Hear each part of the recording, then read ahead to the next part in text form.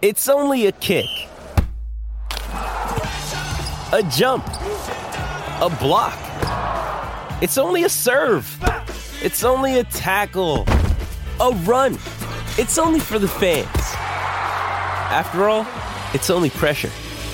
You got this. Adidas. Another day is here, and you're ready for it. What to wear? Check.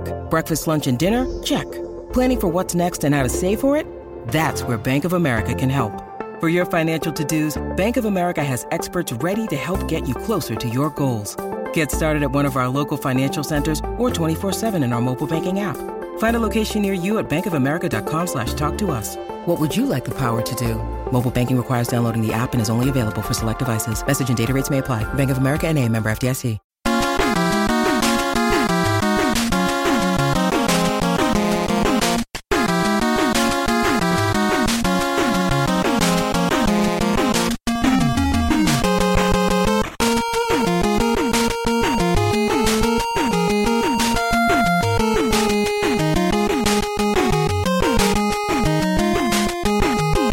Hello again, hockey fans. Are you ready to brave the wild? With me, your host, Paladino Joey, or Joey Awajan. Brave the Wild is available on Apple Podcasts, Google Podcasts, iHeartRadio, Spotify, and TuneIn Radio. Thank you once again for joining me today here on Brave the Wild. It's dark and gloomy outside, and you get all this coronavirus stuff going on, but things are shining bright, generally speaking, for the Minnesota Wild and their future with Kevin Fiala.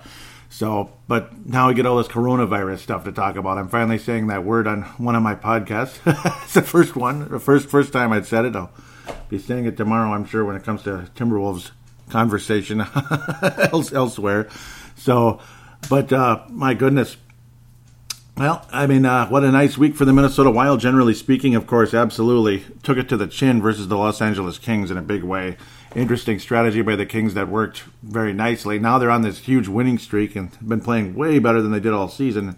Is it too little too late, or are the Kings still alive for some type of a crazy playoff run? Or, you know, because we all know what they did many years ago.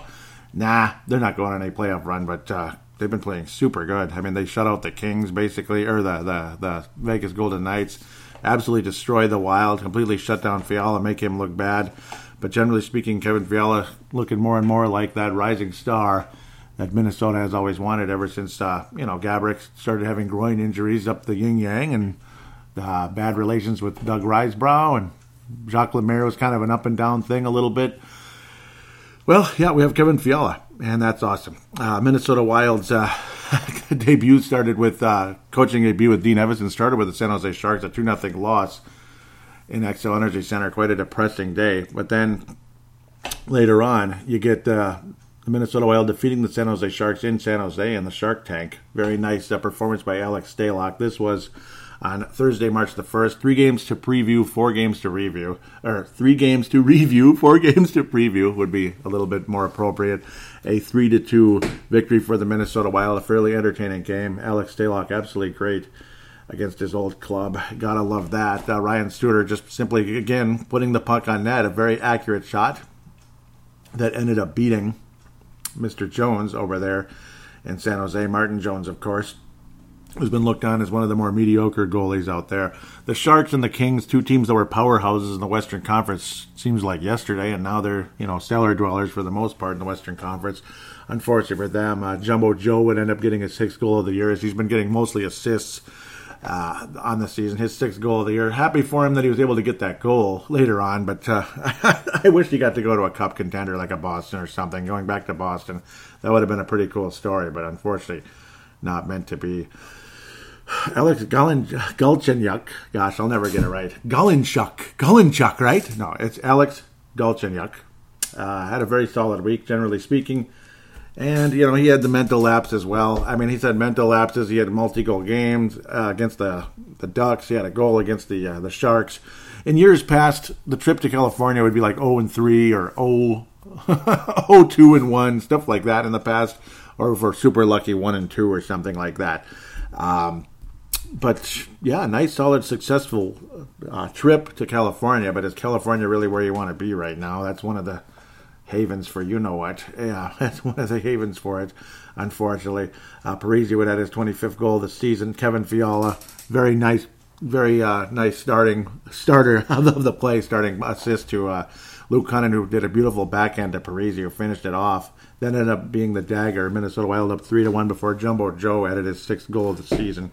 But nice to see Galchenyuk. It's, basically you just look at it and pronounce it, which is kind of funny. As complicated as a name as it can be, if you just look at it, it is Galchenyuk. So I guess it's not as hard as you might think it is. Just sound it out, and you're good to go. But no, Kevin Fiala, already 31 assists on the season. As great of a goal scorer as he is, he's a hell of a passer too, which could very much mean if this guy is absolutely legit and this isn't some kind of flash in the pan, he might be a 100-point player, which would be the first time in Minnesota Wild history. I mean, no Minnesota Wild player has ever reached 90 points in his career during a regular season with the Minnesota Wild. It's pretty amazing. I do apologize if I might seem a little bit funky, a little bit hyper right now. Obviously, it's a combination of things. It's dark. I don't usually do well when it's not, I don't really feel so hot when it's dark and there's no sunlight for a few days, and it's been really nasty here. And I had weird issues with Audacity. It wasn't doing what I wanted, so I ended up uninstalling it and reinstalling a significantly older version of it, because a brand new version came up and it wasn't doing what I wanted. It wasn't letting me record properly. I mean, it was the strangest thing I've ever seen. I couldn't figure it out, and I'm running short on time now because I got to get to work. That's the hard part. Doing a podcast before you go to work is not the easiest thing in the world sometimes, but you got to do it when you do it. And I do apologize if I seem a little bit disoriented at the moment. But a nice solid win for Minnesota as we climb closer and closer to that wild card. Will it mean anything at the end of the day? Will we be able to beat anybody other than the Vegas Golden Knights in the postseason? That's what I'm concerned about. But, hey, at least you got your budding future with Fiala. You got Kaprizov coming. It doesn't guarantee that we're going to be the greatest team ever. But, again, you look at the prospects. MNW prospects are conversations with all of our buddies. And, of course, Derek Felska as well, who follows us and, of course, does his Crease and Assist blog. Great guy. Absolutely great guy from Western Wisconsin. So don't worry, he's not gonna. Well, he might be a Packer fan. I've kept quiet about that. I haven't nudged him and asked him. He's gonna answer me now. I guarantee you. I haven't talked about that, but yeah, he's a Gopher fan, not a Badger fan, and all that. So that's cool. Unless he's kind of pretending to be a Gopher fan, I don't know. But again, a nice solid win for Minnesota, getting us into the postseason. Just the fear becomes, though, out of all the other teams in the playoffs. I don't know. I mean, other than the Vegas Golden Knights, would we beat Colorado? Would we beat St. Louis? Would we beat Dallas? It kind of scares me a little bit. That's the scary part about it. But Vegas, we just seem to have their number, which is cool. Winnipeg, probably we'd beat them. I mean, we've done well against them in the past. We could probably beat Vancouver in a playoff series. Calgary, yes, no. They're weird, and they usually play well against us, even though they're weird. Ah, man, now you have two NBA players with coronavirus. Isn't that great? And, of course, both at the Jazz. Thank you, Mr. Goofball Rudy Gobert. We'll talk about that tomorrow on Timberwolves Explosion. Yeah, that's something else, though. This is not a basketball show right now, but that's a worldwide conversation. That's depressing. I hope we don't end up losing several weeks of NHL hockey, too. We'll see what happens. Stupid. It sucks. But let's talk about that stupid Saturday the 7th. Speaking of stupid, come on. When did the Kings suddenly become the Stanley Cup champion LA Kings again? Like, Kopitar looks like he's right back in his prime again. Obviously, he's a good player. He's not that old or anything, but great strategy by the LA Kings. The Kopitar line went against Kevin Fiala and rendered him useless, which is kind of scary. Sometimes it happens, like Wes Walz versus Peter Forsberg. So it can happen. And that's the thing. Like, if we played the Kings in the postseason right now, they'd probably beat us in their 7th place in the Pacific Division, which tells you something kind of funky.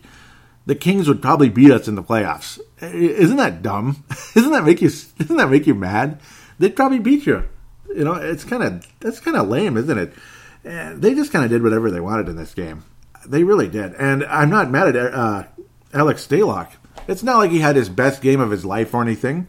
But, I mean, it was like mental lapse after mistake, after bad angle, after blah, blah, blah. I mean, Matt Dumba made a mistake. Galchenyuk made a mistake. Matt Zuccarello wound up with a couple of assists. Good for him, as he wound up having a pretty good week, to be quite honest. He was good against the Ducks, good against the Kings, so I guess I got to just keep ripping him. I'll give him another James Shepard Memorial. Maybe that'll make him play better. Greenway can be physical at times, and then he disappears, and then he's physical, and then he disappears. Unfortunately, I wouldn't be surprised with how things are shaping up. Him and both him and Ryan Donato will be exposed to Seattle when the time comes, but luckily that's a whole year away, so we don't have to worry too quick about those guys. Luke Cunnin, I thought, had a wonderful week overall. Another goal. He is just continuing to become a better and better player. He'll probably never be a star in the NHL or anything, but he's certainly got an ability out there. He's got 30 points on the season, 15 goals, 15 assists, nice and even. One of the more unpopular players, in my opinion, with the Minnesota Wild fan base is Dustin Brown, dating back to the elbow to the forehead of Jason Pominville years ago. And it wasn't just that. He's always been kind of a semi-goon out there. Not a big fan of his. Kopitar's a hell of a player, though, and you got to respect that guy. And he was a part of those great teams. Drew Doughty, a lot of those guys still there, even Jonathan Quick, who's actually having a little bit of a renaissance after a really nasty start to the season. But he wasn't even in net. Calvin Peterson, who did a great job shutting down the Kings. I keep calling them the Kings now. The Golden Knights a couple weeks ago.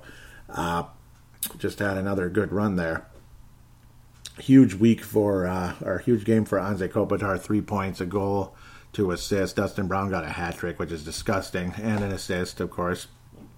4 points for Dustin Brown. He's Mr. King. He's Mr. Gretzky, I guess. He's the Gretzky Award for the Kings, which is disgusting to say. I'll continue to mention. Interesting gray uniforms, I suppose, if you think gray is interesting. But, they've had their runs. They've had their glory days. And they look like they're right back playing that way again, back when they used to kick our butts when they were winning the Stanley Cup and competing and all that, and competing against the Chicago Blackhawks in the West Final. Pretty amazing stuff back in the day.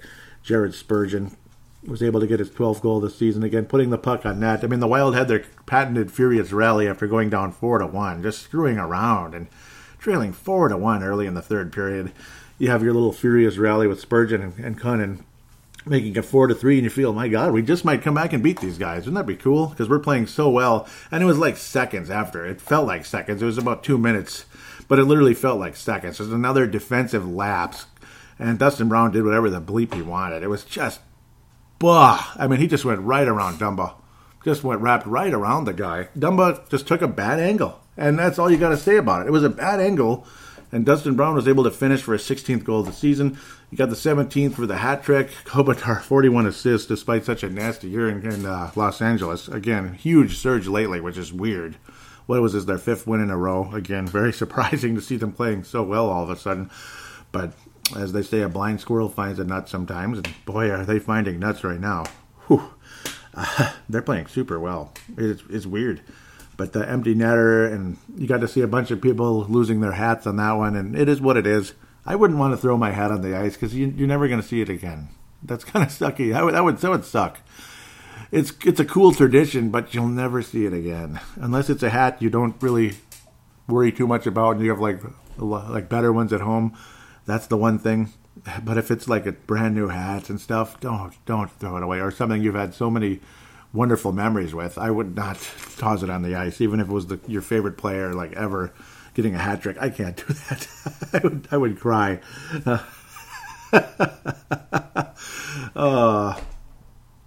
Yeah, and then there was another goal. Gabriel Vilardi. I mean, Curtis McDermott literally just like alley-ooped the puck in the air, like way up in the sky. I don't even know what that was. It was the funkiest little thing. And then it just lands right in front of Gabriel Vilardi.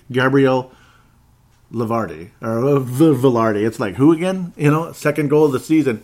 It's just like adding insult to injury after that hat trick by Dustin bleeping Brown to make it 6-3. Just embarrassing. Absolutely embarrassing. God, that was terrible. It literally insult to injury, and Stalock was just like, you've got to be kidding me.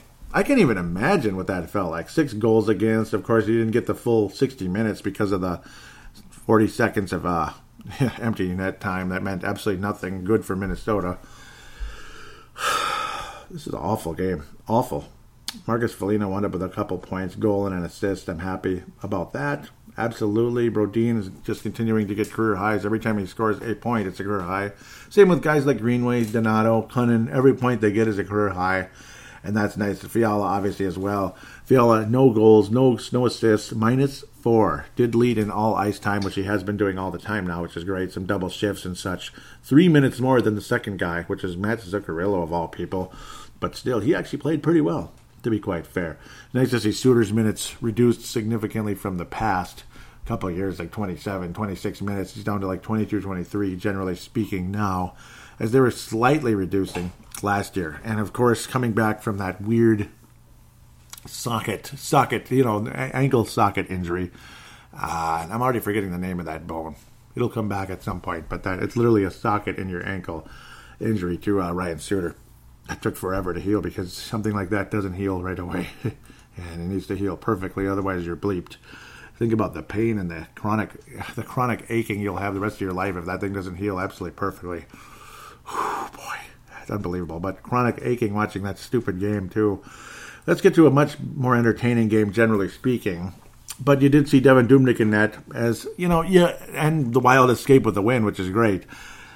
Dubnyk is not, I don't know. And everybody are asking, like the Michael Russos of the world and such, Kevin Gorg, whoever the heck it is, they get on radio interviews, radio conversations. Maybe they're talking on FSN, during intermissions and such.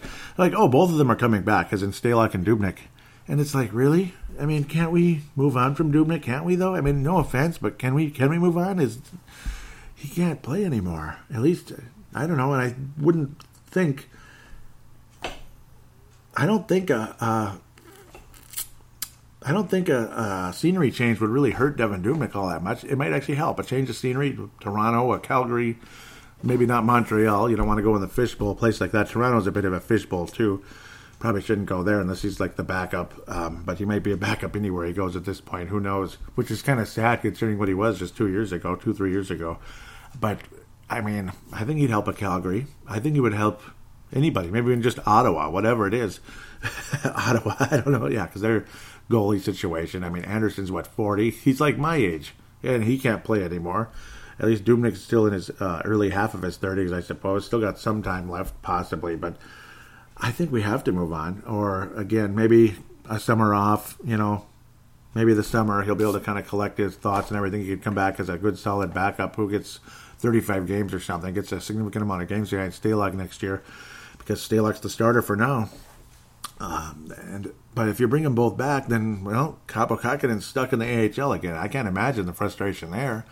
And I know you don't want to, you're always like, well, you don't want to rush a guy, or you don't want to put all your eggs in one basket thinking Kaapo Kähkönen's the next Ken Dryden or Grant Fuhr or whoever, Patrick Waugh.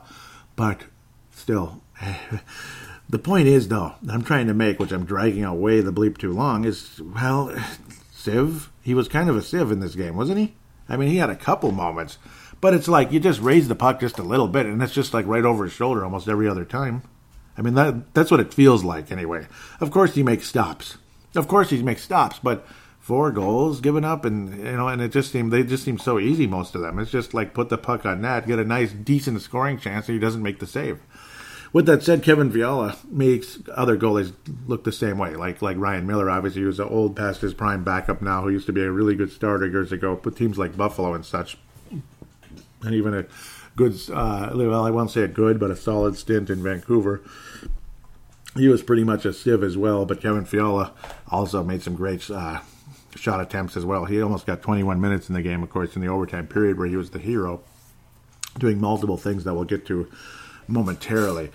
Fiala, ultimately, at the end of the day, though, I mean, just, his release is unpredictable. He's able to kind of foil people. It's the kind of release and the explosion of the shot that makes him so lethal. I mean, there is an explosiveness to his shot. And again, the quickness to that release, that despite the fact you might have the angle on him, he still finds a way to get that puck into the back of the net. And that's what's so beautiful about Kevin Fiala with Minnesota. Ultimately 2 goals, but I mean, you had the early one, which felt good. You also had Galchenyuk ended up scoring. Actually, we thought it was Galchenyuk. It ended up being Matt Zuccarello. So Galchenyuk ended up getting the assist. I was thinking, Galchenyuk didn't get 2 goals, did he? And yeah, I guess he didn't at the end of the day. He did get a goal much later, which put the Wild ahead. It was a big one. Victor Rask, though, man, that guy, all of his goals come at clutch times, don't they? They come at clutch moments. They absolutely do. Game-winning goals, game-tying goals, just big moments, big momentum-changing goals. As much as you might want to say about Victor Rask, he's been damn good. Again, of course, Kevin Fiala's 22nd goal of the season on the power play. Wild power play has definitely stepped up of late, and that was just a gorgeous goal. Again, Zuccarello ended up scoring to tie things up. It looked like Galchenyuk, but Zuccarello ended up getting the finish on that one. It was a goal that was reviewed, but was allowed. Silfverberg scored so easily early on, which had us feeling crappy. And then you had Heinen and Silfverberg again. Silfverberg a part of 3 goals in this one. Very solid game for him, that's for damn sure. Christian Juice, just messing around. Christian D, let's just call him, ended up getting his first goal of his season. Rickard Rakell, again, often compared to Jules Eriksson Ek, hasn't scored in a while, hasn't had a point in a while. Seems like he was on fire, but then this whole week, absolutely no points whatsoever. Kind of sad. But, again, pretty much every goal Devin Dubnyk gave up, it just felt like, are you kidding me? And this was after Galchenyuk and Rask ended up changing the momentum greatly.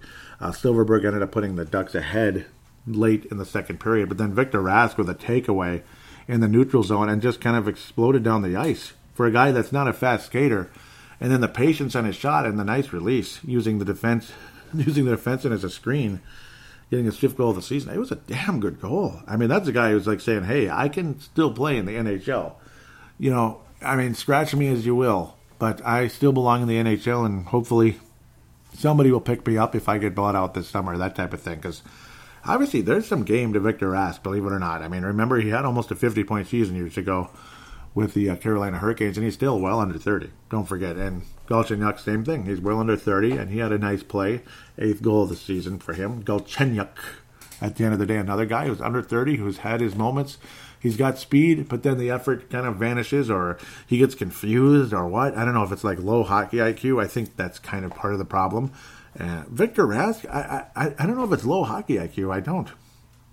He's not a bad player. Sometimes he's just slow and kind of out of it, and that's all there is to say. But when he's focused and he's locked in, Victor Rask can be pretty good sometimes. And I think, generally speaking, in the limited action he's seen this year, Victor Rask can play a little bit, and he's proven that at the end of the day, whether it's the 4th line or whatever. But here comes the overtime period.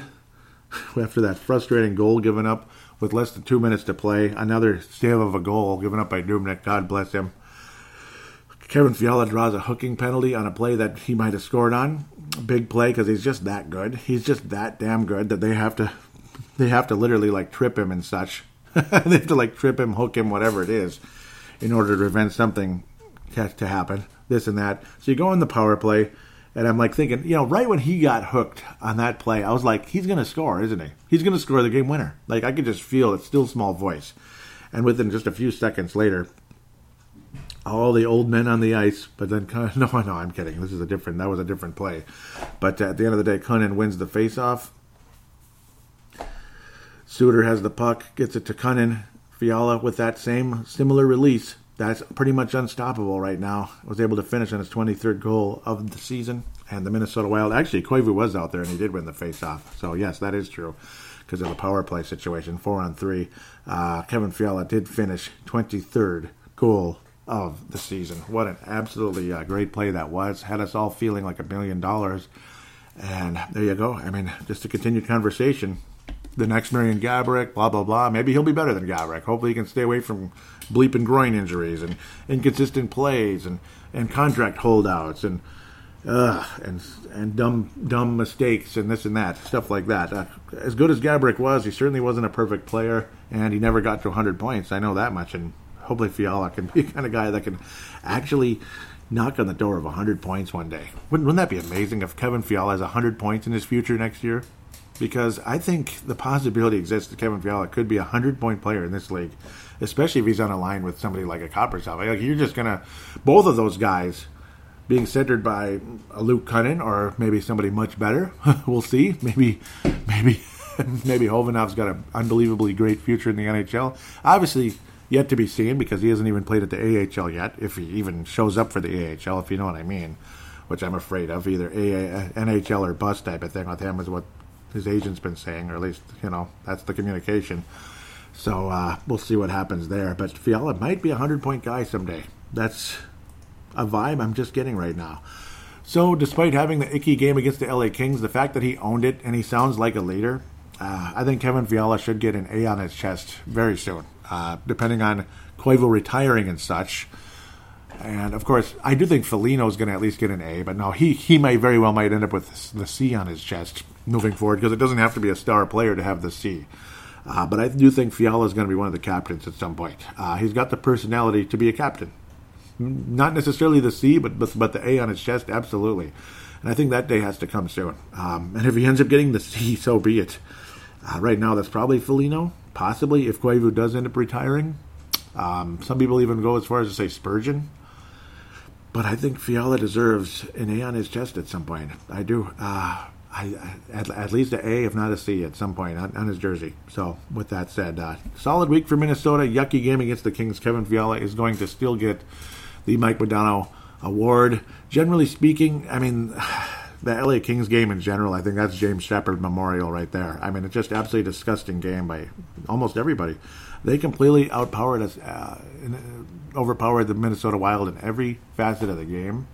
And it was disgusting and extremely frustrating at the end of the day. So that's how I have to feel there. 4 games to preview. Better get through that quickly.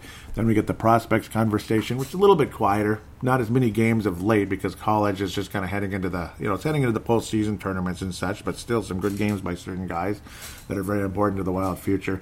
And Quebec Major Junior Hockey League, all that good stuff. Beckman's been dominating. It's pretty exciting. You're starting to see some triple digits popping up. At least in the juniors. Now, hopefully, we can get a triple-digit guy in the NHL. Kevin Fiala, Kaprizov, somebody like that. Hovanov, yeah, wouldn't that be a dream come true? If even Hovanov went up with 100 points in the NHL one day. But, heck, let's see how good Beckman ends up becoming, too. Talk about those guys in the next segment.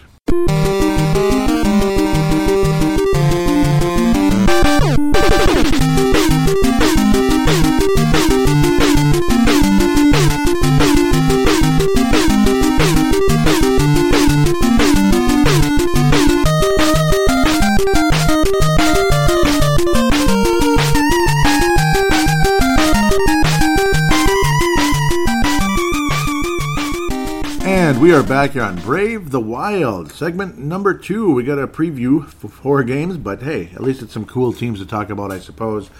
Open things up tonight with the Vegas Golden Knights. Minnesota Wild had a little miniature bye, I guess, 3 days off after the Anaheim Ducks. It's like, all right, we're winning Sunday night, and we gotta wait until Thursday. Wow. Okay, well, that's why I only previewed 3 games last week, right? Yeah.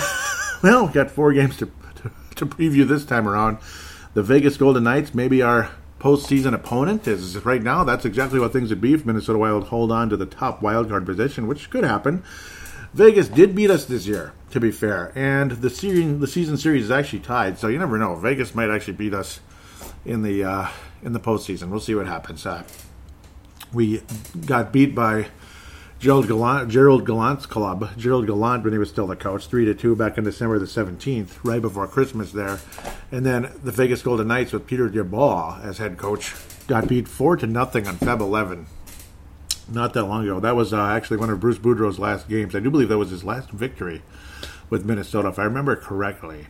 It was either his last or second last because he got let go on Valentine's Day. It was his last win. Yep, because we lost in shootout to the bleeping Rangers when we were winning the whole bleeping game. So that was exciting stuff. Just absolutely great. Power play, Minnesota and Vegas, right up there in the top third. 9th in the league for Vegas, 10th in the league for Minnesota in goals. Minnesota's 14th still because of guys like Fiala and Parise with 25 on the year with Parise. Still a strong season despite some up and down play. Vegas has had some great moments, some quiet moments. So they're 9th in the league in goals. Goals against 13th. And now they have a different goaltender, which I think could be a big help. Vegas was on a nice 8-game winning streak for a while before they got doused by the LA Kings and told, go back home. Well, they're on a 2-game win streak now after beating a couple of Pacific Division rivals, former Northwest Division rivals for Minnesota back in the day, Calgary and Edmonton. Cool teams. I kind of miss those games. I kind of do. So some of you might be like, oh, it's too late at night. Yeah, but if you work when I work, usually, it's nice. And, I end up staying up till about 1 or so in the morning. Usually that's just my style. I don't like staying up any time really beyond that, but just saying. The Kings doused them, though, on March the 1st, 4-1. Then the Vegas returns right away with Robert Lehner. Actually, yeah, Robert Lehner getting a 3-0 shutout over the New Jersey Devils. And a 4-0 shutout loss to the Winnipeg Jets. How about that? On March the 6th. Ouch. That was just a couple of days ago. That was like, wow. They beat the Calgary Flames. A couple of teams I actually like quite a bit. Vegas and Calgary. And then Edmonton just most recently, a couple of days ago. Vegas. They've had a couple of days off as well. So good for them, I guess. Beating the Edmonton Oilers. Connor McDavid's back playing again. 3-2 win in Edmonton. An impressive little road trip there for Vegas. Now they come to Xcel Energy Center. I do believe Minnesota wins this game. Love the way the Wild are playing. Love the way the Wild play against the Vegas Golden Knights, despite the fact that the Vegas Golden Knights are playing super well right now. They are 39-24-8, first place in the Pacific Division. They're the team that finally pulled away a little bit in that division, but Edmonton's knocking on the door now, and Calgary's barely hanging on to a division leader position with 79 points. Edmonton 83, and Vegas with 86 on the year. Vegas should get into the 100-point range again, hopefully for their sake. Max Pacioretty is leading the club in scoring now. Mark Stone is still out with lower body injury, unfortunately for him. So he's week to week right now. Mark Stone was their overall leading scorer. Not their all-time leading scorer yet, maybe eventually. But their overall leading scorer. He's a good goal scorer, but he's an even better passer from the wing. He's a right wing, right shot, all that. 42 assists on the season. Mark Stone's a hell of a playmaker, so he's definitely missed. Hopefully for their sake he comes back. Alex Tuck has had a very, very, very off year. Oft injured and off in general. Ryan Reeves is annoying and all that stuff. But Koivu probably could have mixed it up with him a little more rather than chirping at him. Maybe punch him in the face or something. Yeah, I agree. That's what I heard from someone locally. I won't say the name because maybe he doesn't want me to mention it. I want to mention his name with the conversation, but maybe. No, it was Derek Velska, actually. I'll say it. I don't think he minds with that. It's not like any Asian type of talk or anything. Yeah, he was frustrated with that. I understand that conversation. William Karlsson, certainly not a 43-goal scorer anymore, but 46 points, I guess. I guess they'll have to deal with that at the moment. He's definitely not scoring like he was. It was one of those flash-in-the-pan type of years. Paul Stastny, who's been off injured in the past, has been an Iron Man this year. Knock on wood over there. Again, I know you'd rather beat them in the postseason, but I'm just saying I'd rather beat them with healthy players. You feel better. You feel more confident. Then you might actually feel we might beat Colorado at the playoffs. And who's to say we won't beat Colorado in the playoffs? We've done it multiple times. And Colorado looked like the way, way, way, way better team, multiple times, like a cup contender back in 2003. And then kind of a cup contender with Nathan McKinnon in 2014. So what the heck? And then they had like a mediocre to decent team in 2006, and they beat us. Wow. That was some crap, wasn't it? That was some serious crap. The Wild win their division, and we get beat by Colorado. Wow. I think that was, yep. So bull crap. God, that was dumb. Shea Theodore, he's been around a bit. Paul Stastny, Nate Schmidt, the former Rovers, had a really nice run in Vegas. He's pretty much their top defenseman, believe it or not. They don't really have elite scoring power play quarterbacks over there in Vegas, do they? Just decent, solid defensemen, mostly over there. Just solid, defensemen who I wouldn't think are on Spurgeon's level. But they're holding their own. They're kind of like, I don't know, like better versions of Carson Soucy, we'll say. Career potential of Carson Soucy type of guys right now. Decent team, but I think the Wild win this game, believe it or not, unless Robert Lehner's in net, because clearly he's the best goaltender on that team. 1.67 goals against average. He did get a shutout. Marc-Andre Fleury does have 5 on the year. He's hot and cold. If Marc-Andre Fleury's in net, it's either, he's got a little that Dubnyk magic sometimes. When Dubnyk was hot, he was hot. But when he's not, that type of thing. Hot, not. You get the idea. Malcolm Stepan, of course, off to Chicago at the end of the day. Robin Lehner, I think, is the kind of goaltender that can help this team win the Stanley Cup this year, possibly. And if he is in net versus the Minnesota Wild, I think it's going to be a tough go. It'll be a lower-scoring game. Vegas, generally speaking, they've always been kind of a team that wins games like 3-1, 3-2, but on occasion they get hot and they go off for like five goals or something. I think Minnesota wins a quiet 3-2 victory in regulation, believe it or not. Maybe it gets to some kind of overtime and Fiala's a hero, but Kevin Fiala will be the most likely to get a score against the Vegas Golden Knights, and he will get his 24th goal of the season against Vegas, so I better move along here. I'm kind of dragging already. My bad there. Philadelphia Flyers. Oh, I don't like playing this team. I do not like playing the Philadelphia Flyers. March 14th, Saturday. Matinee. Oh, God. Yeah, matinee on the road in Philadelphia. Loss. I'm sorry. Loss. Second in the Metropolitan Division. 20 games above 500.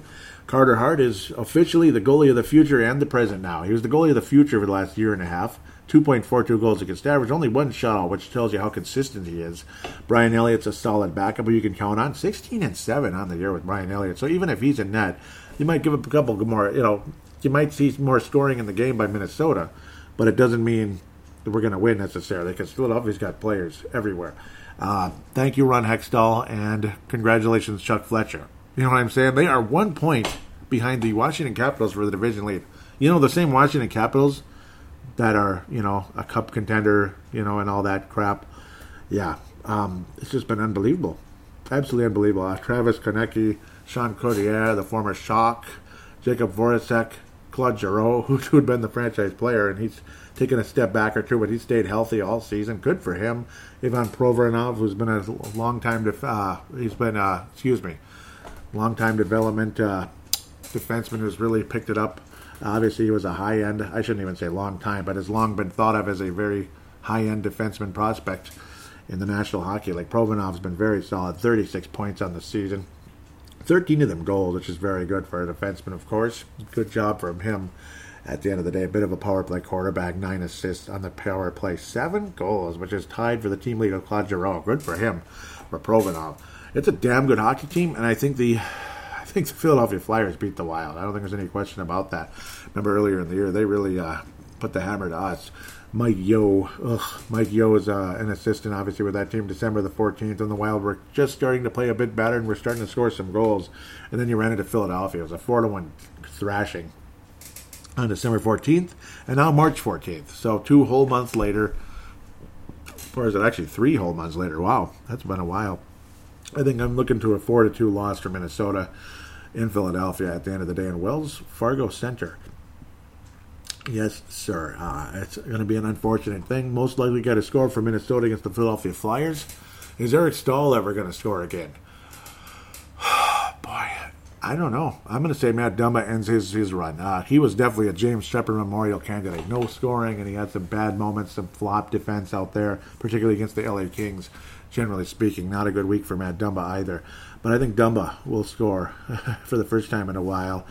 And he'll get one of the 2 goals against the Philadelphia Flyers, but the Wild lose, unfortunately, as the Flyers, pardon the pun, are flying high right now. And there's no question about that. They might win the Stanley Cup this year. They're that good. And Carter Hart's looking like a damn good goalie. Got to move along because we got 2 more to preview. Nashville Predators, the hated Nashville Predators. Who do you think is going to score in this game? Kevin Fiala is going to score against the Nashville Predators because he always scores against the Nashville Predators. He did last year even when he wasn't scoring against anybody. And Saros is becoming the goalie of the future and the present right now for the... it's kind of like what's going on with Pekka Rinne. It's kind of like Devin Dubnyk. He's got 3 shutouts on the year, but a 3.17 goals against average ain't going to get it done, folks. He ain't going to get it done. Luckily, neither one of them has been injured. That's why you only see 2 goalies all season. But Saros has been very solid. He's had his good moments. It's not like he's putting up spectacular numbers, though. They're kind of like Stala's numbers, 2.70. Save percentage, though, 91.4, and 4 shutouts on the season. He's had some big moments. He had shutouts recently. And, well, I mean, he's the goalie of the future and the present right now for the Nashville Predators. He's long been looked on as the goalie of the future.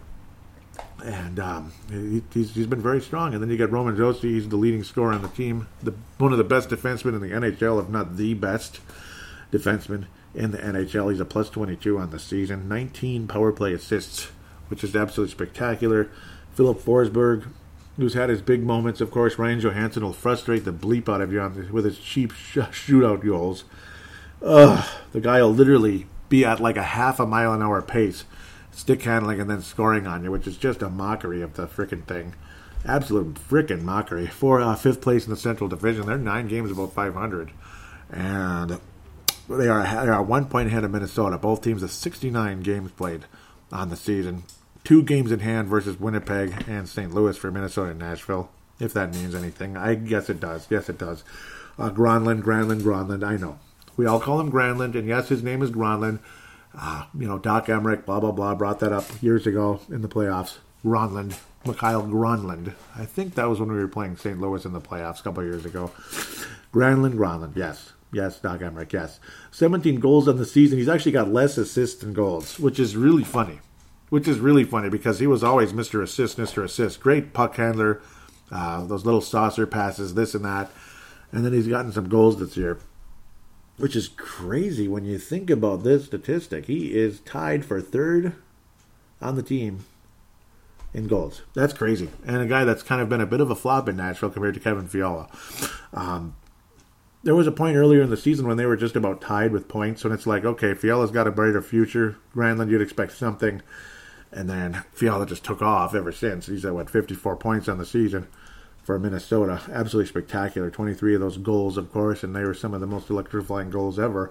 Granlund had some big moments. Game-tying and game-winning goals that helped Nashville, which frustrated us in a big way because, we're competing for that playoff spot, the wild card spot. And he had those big moments. But at the end of the day, at 30 points, he is like 11th or 12th on the team in scoring basically right now. So, versus what Kevin Fiala would be, he'd be second behind Roman Josi. So he might even have more points depending on who's getting him the puck over there with all those talented players. Matt Duchene, only 42 points for Matt Duchene. Huh. That's all you got to say. Huh. Ryan Johansson, 36 points. 36 points. Again, Mattias Ekholm, who I talk about all the time, love him a lot. He's like a higher scoring Brodin at the end of the day, as far as I'm concerned. He's a guy who really puts on some points. He'll get on that second power play unit. He's got 5 assists on the season in that. He'll play on a second power play unit on occasion, and he can really help provide some offense on occasion. He gets in those hot streaks, and good for him. Good team. But I think the Wild need to win this game, and I think they will. It's like, if it's in Nashville, they win every time. If it's in Minnesota, we win most of the time. I expect an exciting 5-3 type of game. Kevin Fiala is going to get multiple points in the game, and there's just no doubt about it. But I expect a 5-3 type of game, especially if Pekka Rinne's in net. Hopefully he is. If Roman Josi's in net, maybe 3-2, 4-3 shootout victory for Minnesota, or overtime victory. Maybe Fiala scores in OT. Fiala or Dumba with the game winner, but Fiala will have multiple points in the game. I tend to get that right. Usually when I talk about Fiala getting multiple points, or even Dumba one time, I was actually right about it. I couldn't believe it. But Fiala will have multiple points. I think I said Fiala will score 2 goals last time, and he did. So pretty cool. Minnesota won 3-1 on March the 3rd. Minnesota will win the season, will tie up the season series, and then you go to Nashville on April the 4th. Watch out there. The rubber match. Ooh-wee. The Wild actually trailed the season series after an awful start. 4-0 loss on October 24th, and a 5-2 demolition for the season opener, as we all remember very well. But then 3-1, great game for Fiala recently on March the 3rd. Awesome game for Fiala, but Wild will win. I am going to say 4-3 in an overtime period. So unfortunately, we're going to give up a point to Nashville at the end of the day, one way or another. Hopefully, we don't have to get to the shootout. Just don't get to the shootout. Kevin, score. Kevin, just score. And if it means, let's hopefully we win 5-3 at the end of the day, and there's no overtime period of any kind, because I don't want to screw around. Chicago. I don't want to play this team. I hate playing these guys. They always have their big moments. I don't even want to talk about it anymore. We all know who they are. Patrick Kane, Jonathan Toews. We all know who they are. It's coming to Xcel Energy Center. Happy Patrick's Day for Patrick. Happy St. Patrick's Day for Patrick Kane. Oh, God. You know what's going to happen, don't you? Is it going to be another hat trick for Patrick on St. Patrick's Day? Can I just be honest with you? It's going to be another hat trick for Patrick on St. Patrick's Day, isn't it? He's going to have multiple points because it's St. Patrick's Day, and St. Patrick of Chicago is going to, he's just owned the Wild forever. God bless him. He's not a bad guy at all. He's just a damn good player who gets the job done. At least he doesn't like rub it in our face, that type of thing. Oh boy, it's going to be a hat trick for Patrick. I think so. Maybe he won't get a hat trick, but maybe he'll get a goal and an assist or 2 goals or something. I'm probably 2 goals. I mean, it's every time he touches the puck, he's the Kevin Fiala versus Minnesota. Let's look at it that way. Robin Lehner actually wasn't putting up good numbers in Chicago, but it's a different team. Vegas is a much more defensive-minded team. Malcolm Subban has not been with Chicago for a whole lot. He's just been kind of hanging around, only 1 minute so far. It's been Corey Crawford all the way ever since that trade. Robin Lehner was actually splitting time with Crawford and getting some crappy minutes or having some crappy play in front of him. Still a very good save percentage, which tells you how good Robin Lehner actually is, despite the awful goals against average. It's just the defense in front of him wasn't that good. You know, Duncan Keith is ancient, and there's a lot of young guys none of us have ever heard of, or we've heard of them a little bit, and they're not that good yet. That type of thing.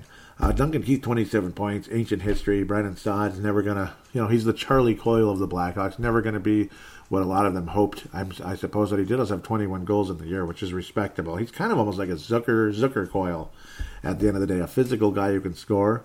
So he's like Zucker Coyle mixed together, if that makes sense. St. Patrick has 84 points on the season. He's another 100-point guy with Chicago, who can go out for whenever he wants, a hat trick at any time, 33 goals on the season, plus 8 on the year, which is by far the tops on the team. Jonathan Toews is a -2 with 60 points, 42 assists along the way, and he's won a bajillion faceoffs on the season.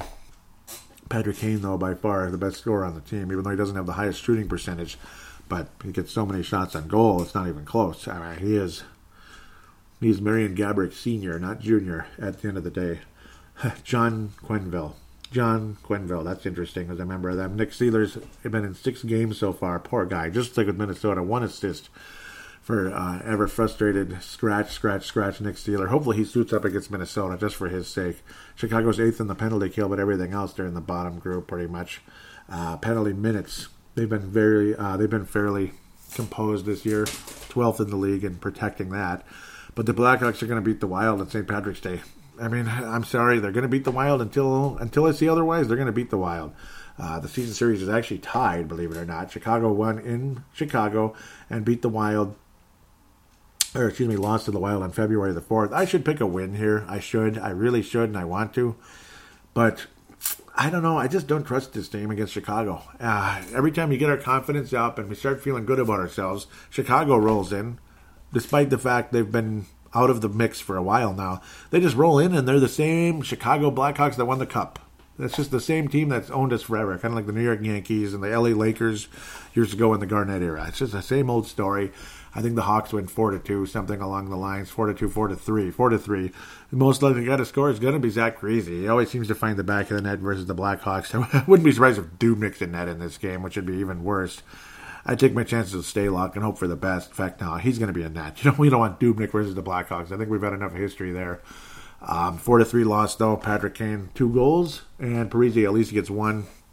And we'll see what happens. Hopefully Fiala tells everybody, shut up. Shut up. We're going to screw these guys. We're going to beat these guys no matter what they say, no matter who they think they are. We're going to take them out. We're going to tie this game up. Now we're trailing 4-3 with a minute left. Let's tie this up and let's finish these guys off and put them away once and for all and win a season series against this team. Even though it doesn't matter a whole lot at the end of the day if you can't beat them in the postseason, because we're not going to see them in the postseason this year. But because our opportunity to do that is a couple years away maybe at the end of the day. But we're going to need Fiala or somebody like that to really step up the way he has been and knock this team off finally, as annoying as it is. But I think they win. Until it happens, I think the Blackhawks win and the Wild have a 500 week at the end of the day.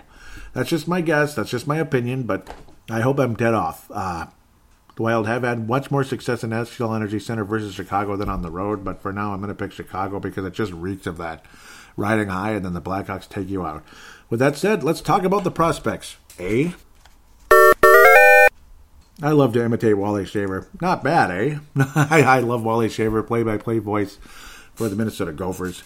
Let's talk to Iowa first. They've been playing adequately. The scoring's been way down. Jerry Mayhew, who did absolutely nothing, and unfortunately he's probably the top James Shepard Memorial guy, last week because he was completely invisible, opportunity after opportunity, and he just did not seize it at all. Goes back to Iowa, and the Iowa Wild only scored 1 goal in the entire game. It was Luke Johnson who's been great. He played very well in the absence of Jerry Mayhew. And the Jerry time has not happened in Minnesota, unfortunately. Hopefully you can pick it up again for Iowa and help them win a cup down there. That'd be great. Brennan Mennel now 47 points on the year. Just Mr. Consistency. Dmitry Sokolov, who continues to play better and better. Love hearing Tim Army. He's got that East Coast accent just like our friend Torch Chatty. Tim Army's awesome. Check out the latest, what do they call that? Straight from the Source, Michael Russo. Either if you have the Athletic app, there's that one where it's like a full show, or you could get it off Apple Podcasts and Spotify, all that good stuff. But great interview. If you want to hear about the prospects from him, from the source there, straight from the source, literally. When it comes to Iowa, anyway, he believes Sam Honest and Mayhew deserve opportunities in the NHL. Mayhew's had an opportunity, and unfortunately he hasn't reached it yet. 7-game stint and nothing happened. God bless him. He really talked highly of the Dehaim and DeWare. He believes both of those guys are absolutely NHL material. Bottom third and all that. Bottom 6 is what I'm trying to say at the end of the day for both of them. Kind of physical guys that can score in the NHL. He was comparing them to some important people back in the day. Was it Johnson on on the U.S. Olympic team? Who was ever so viable. They call him the MVP of the Olympic team for the United States back in 1980 because he would be physical and could score clutch goals that matter oh so much. And that's kind of Dehaim and DeWare, the double Ds you could call them for the Iowa Wild. DeWare's had some more opportunities lately. That's why the scoring has been picking up a bit.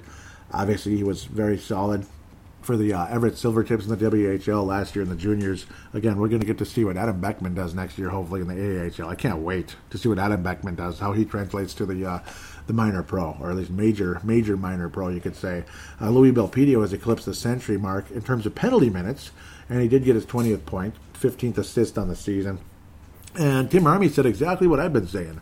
Belpedio and Mennel are completely different players, and it's plain as day. Belpedio's a guy who's, he can get some power play time, like second unit, where Mennel's got to be like a top power play defenseman, that type of guy. He's got to be on the top power play unit. That's his role. He's an offensive guy who moves the puck and such, but of course sets up other players, getting the puck on net and such.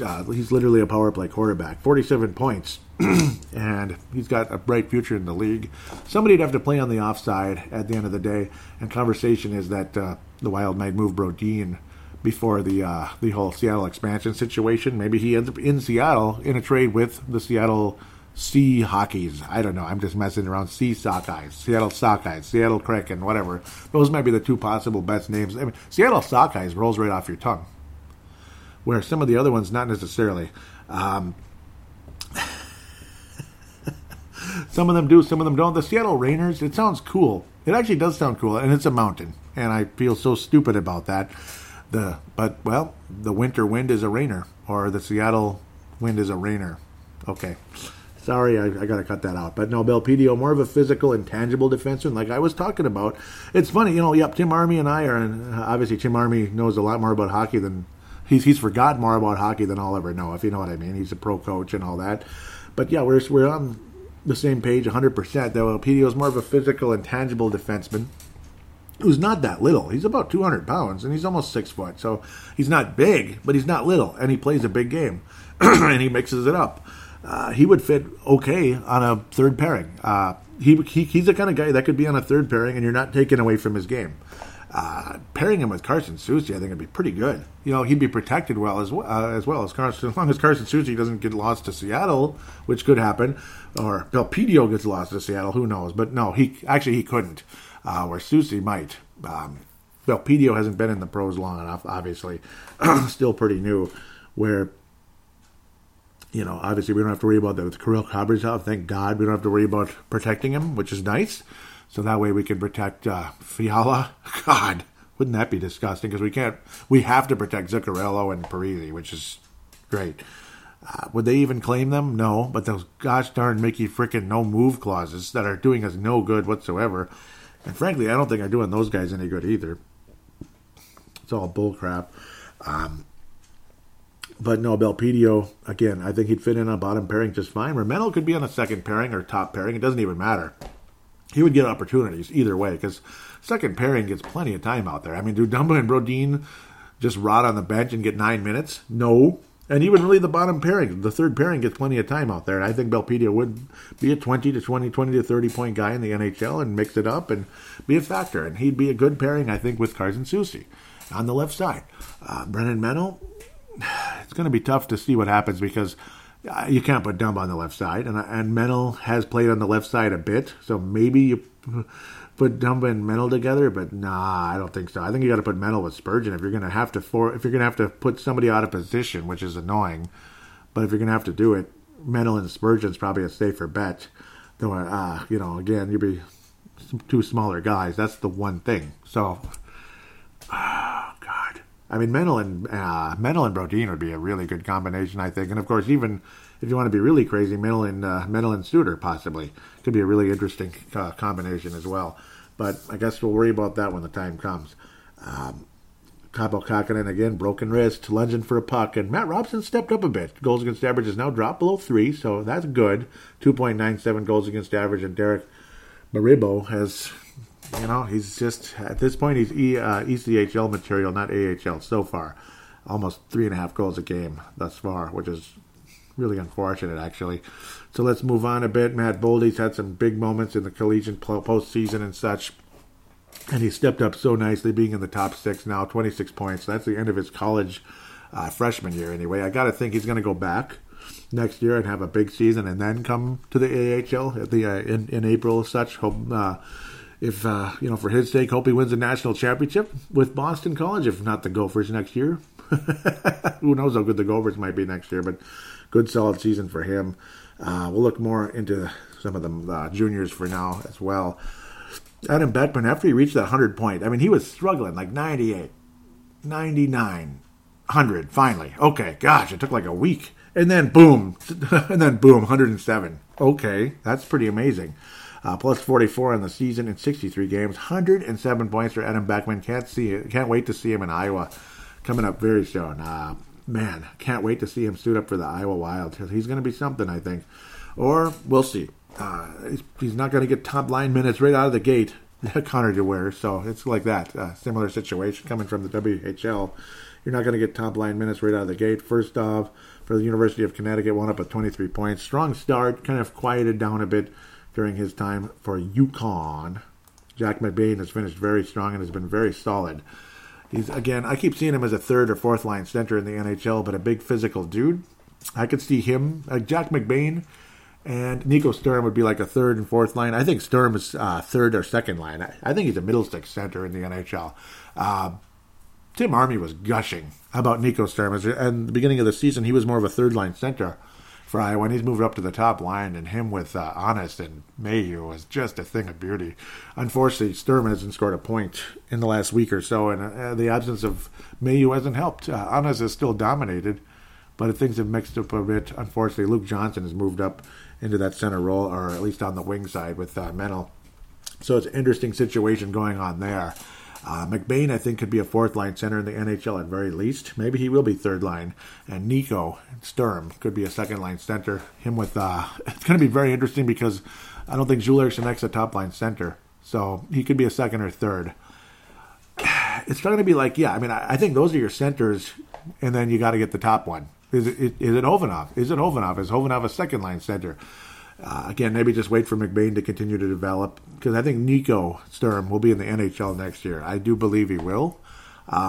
McBain, especially if Mikko Koivu, let's say the whole name, Mikko Koivu retires, I think Nico Sturm ends up in the NHL next year, starting off in the bottom 6, third or fourth line, and eventually Jack McBain will be third or fourth line, probably fourth in the NHL. But we'll see. He's going to have to earn it in Iowa first with Tim Army. Hopefully Army stays the coach for a while, because I think he's good. I think he's really good. He's done an awesome job thus far. Marshall Warren had a playoff goal most recently. Good for him in their little tournament there. Their Hockey East tournament there for Boston College. 6 goals in the season, 11 total points. So it's certainly not the prolific scorer he was for the U.S. national team thus far. But we'll see. We will see. Guskov for the London Knights, 30 points, matched last season, but more goal scoring this year, and down in the plus minus, unfortunately. So a bit kind of mixing it up with college and pro. Nikita Nesterenko, he just kind of picks up assists here and there lately in his postseason run with the BCHL's Chilliwack Chiefs.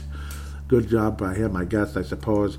A guy, again, who, if we lose Brodin in a trade or whatever it is, I mean, somebody's going to come up and help on the left shot and could be some kind of a decent prospect. And it might end up being Jacob Golden, a fifth-round pick in 2017, a guy who was very obscure. Most of you probably don't think about him very often. But 27 points on the season in the OHL for the Erie Otters, a team that's not very good lately. Again, they've lost a lot of star players over the years. Erie Otters used to be elite, but now they've dropped off. It's just, juniors, they come up, they come down. It's the other team's turn to be good. Golden had a quiet start to his OHL career, but 27 points this year, very solid.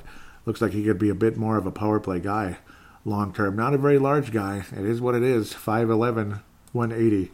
At least a couple of years ago when he was when the information was put out there. Hopefully he's put on some muscle since then. I got to think he has. Bryce Misley, gotta love him, for the University of Vermont, finishes with 10 points in the regular season, like I was saying a couple of weeks ago. Nick Swaney, obviously, we'll see if they can win another national championship. 26 points, career high. Was banged up this year, unfortunately. Him and Sam Hench is both banged up this year, which is really frustrating. Sean Boudreas, again, who, if we lose Greenway to Seattle, maybe Boudreas is the replacement, and he's on the right side, the much-needed right side. 6'5", 223, guy who could be, third line, fourth line, right winger for Minnesota. Big son of a gun, 6'5", 223, mixes it up a bit, but he can certainly score at the Quebec Major Junior Hockey League level. 79 points. I don't know how Greenway would factor there. Would he have 79 points right now? Well, with the NHL experience by now, I would hope so. That's the one thing, where Boudreas is a bit younger and more raw. But a plus 39 in the year, he's done a damn good job for Cape Breton. The Screaming Eagles, or just the Eagles now, at the end of the day. Tim Army was also gushing about Dmitry Sokolov. No doubt about it. And again, I keep going back and forth. But we're talking about prospects. We don't have to have it all perfectly organized with this league and this guy necessarily all the time. But Sokolov, big, strong... obviously a big, strong guy who's gotten better and better. He's been out of shape in the past, but he's gotten in better and better shape. He's playing more of a defensive game. He's learning the full 60. He's learning to be more of a two-way player, and that was what the problem was with Fiala at one point. You don't have to be the perfect back checker, but if you can do it more often than not, this and that, you're going to get more and more opportunities, and that's why Fiala's really taken off, other than the fact that he's realizing his skill is what it is. That's why he's become such a wonderful player for the Minnesota Wild the last few months here now. Feeling good about that in a big way, and we'll see what happens with Sokolov. He's learning some of the same stuff in Iowa right now, and I guess now they're saying Sokolov, they're saying Sokolov.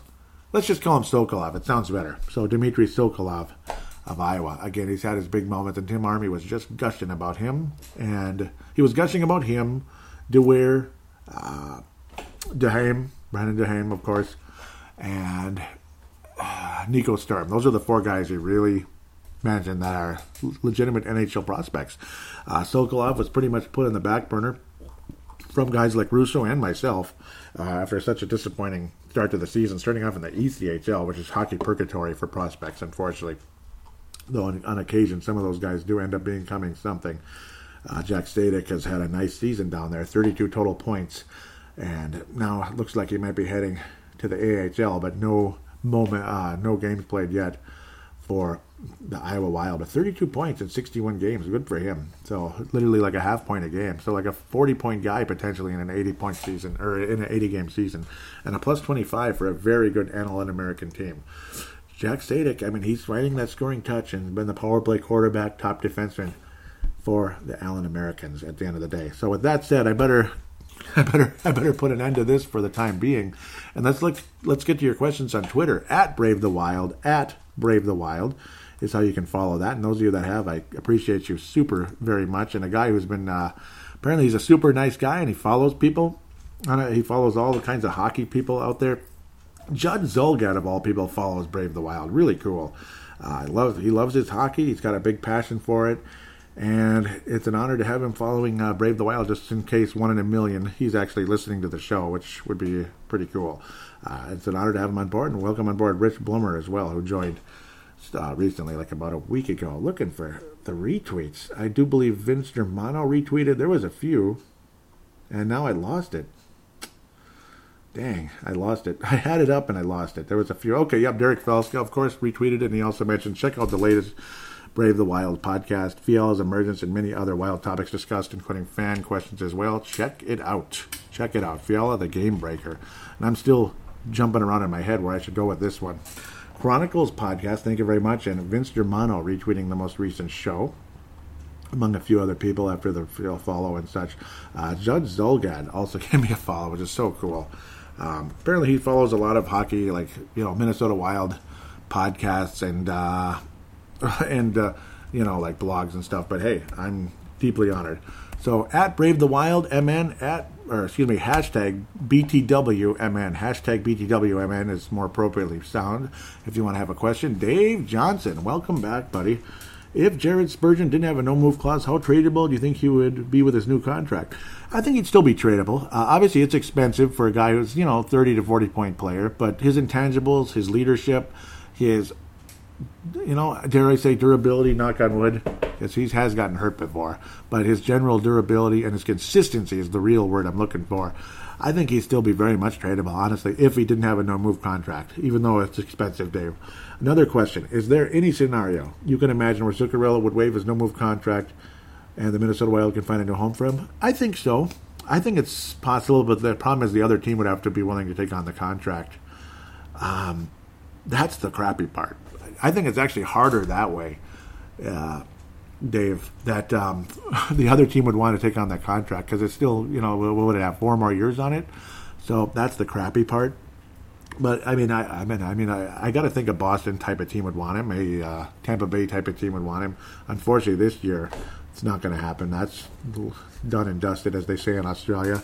Derek Felska was saying last call for questions. Yep, thank you for that. Thank you again, Derek. You're very, very helpful with that. It's awesome. Just adding these questions to the show has made it more fun for me. I can't thank you enough. Derek says, how much are the Minnesota Wild going to regret not drafting Alex Newhook instead of Matt Boldy?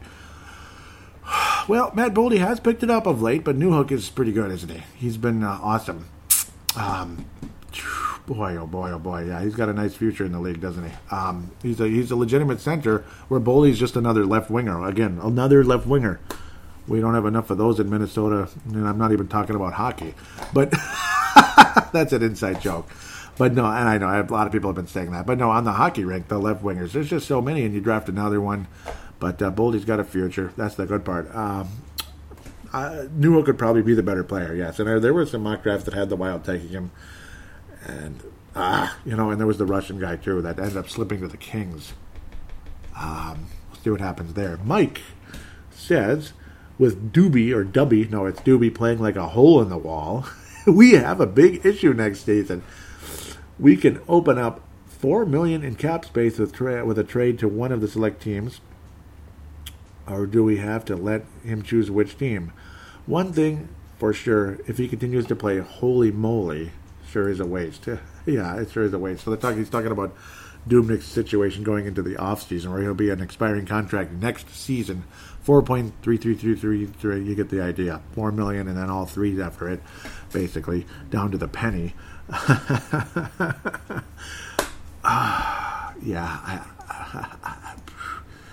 I'd like to move on from Dubnyk. God bless him, to the moon. I'd love to move on though, Mike. Yeah, and I know you would too.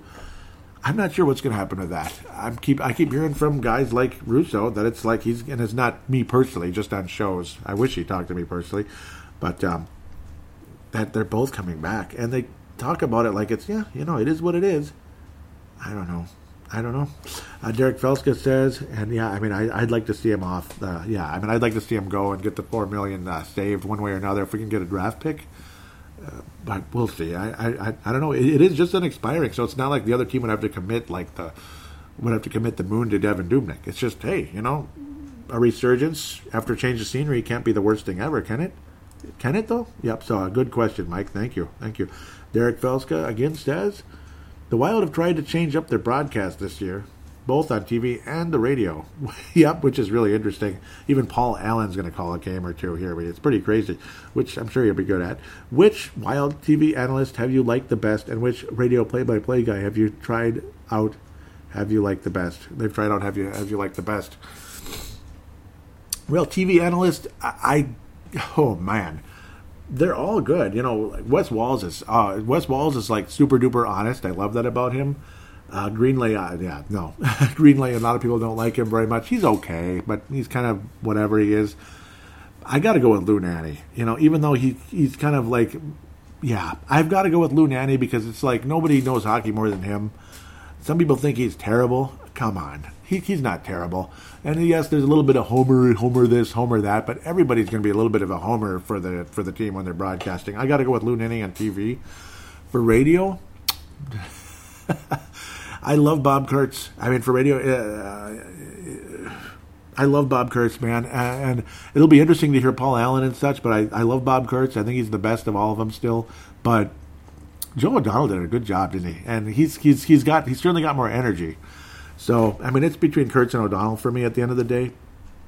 But Lou Nanne's the best, I think, when it comes to the TV analysis, the color commentator. I got to go with Lou. And it's nothing against anybody else. Carter's damn good, too, of course, Ryan Carter.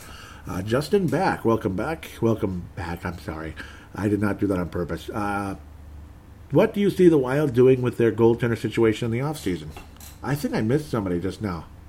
Where's Blummer? I swear I saw it. Okay, maybe it's further down. Okay, yeah, it's right under Justin. Both of them. Justin, Rich Blummer also says, will the team try to move Dubnyk in the offseason? So these are kind of related. What do you see the Wild doing in their goaltender situation in the offseason?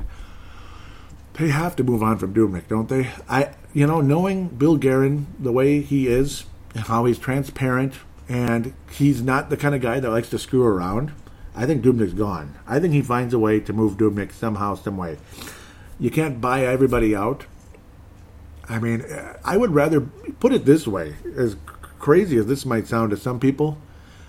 The way Dubnyk has been, and the way Kakanen's promising, as long as he doesn't get any more freak injuries, which is really disappointing, but it is what it is.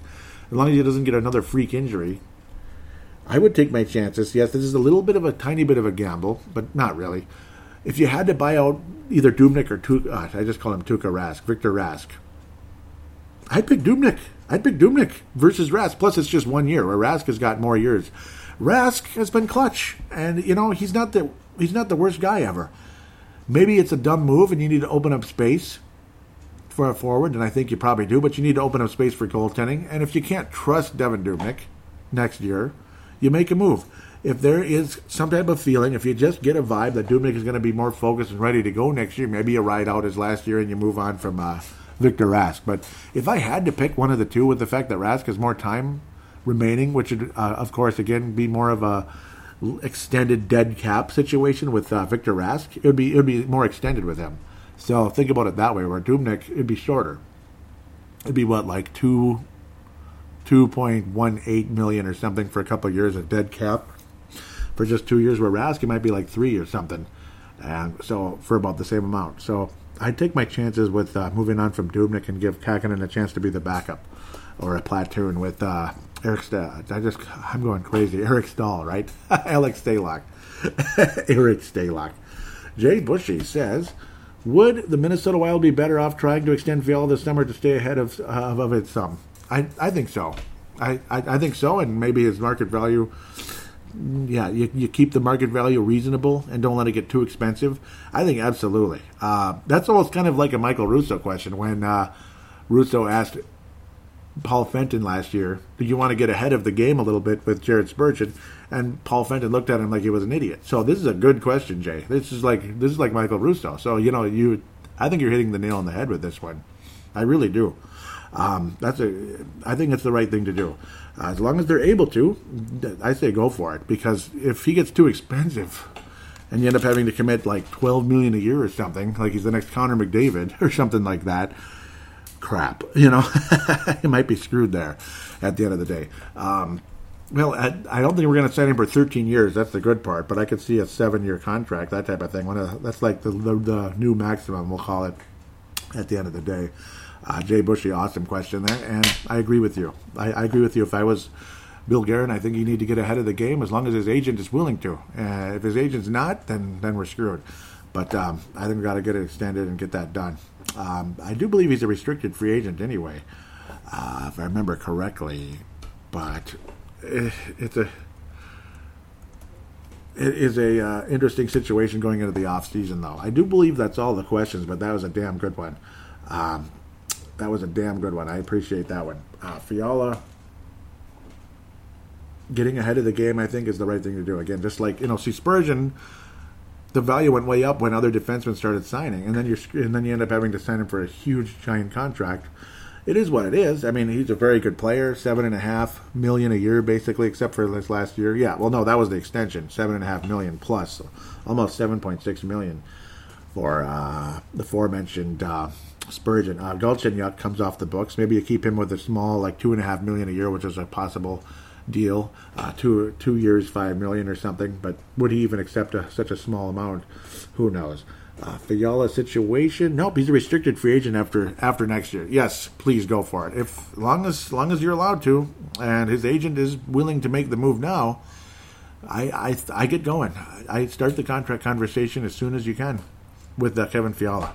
And keep it, you just hope to keep it semi-reasonable. Don't rip him off, obviously, and have him be unhappy and pissed off and holding out. All that crap. Of course, you can't really hold out if it's a huge contract, but and as long as it's enough money, this and that.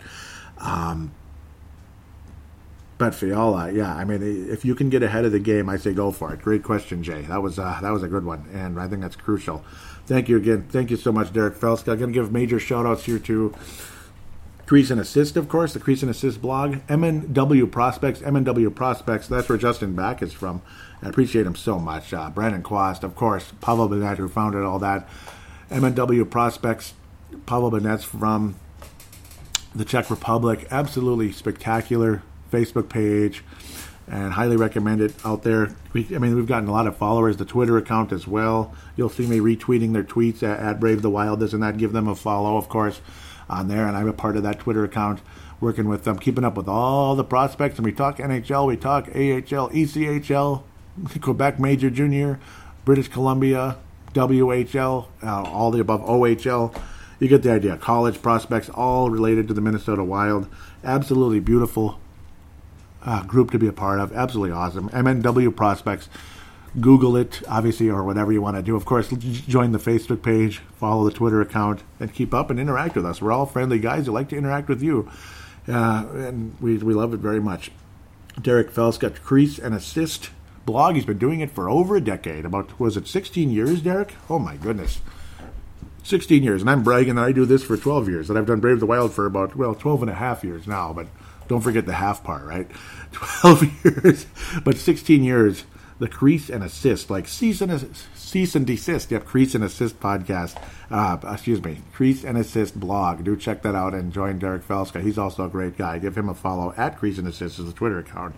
Great guy. He loves hockey just like the rest of us, and definitely a hockey guru out there. Hockey Yoda for Minnesota Wild conversation. I can't thank you guys enough for your interaction and your friendship, and God bless all of you. We'll talk to you in a week.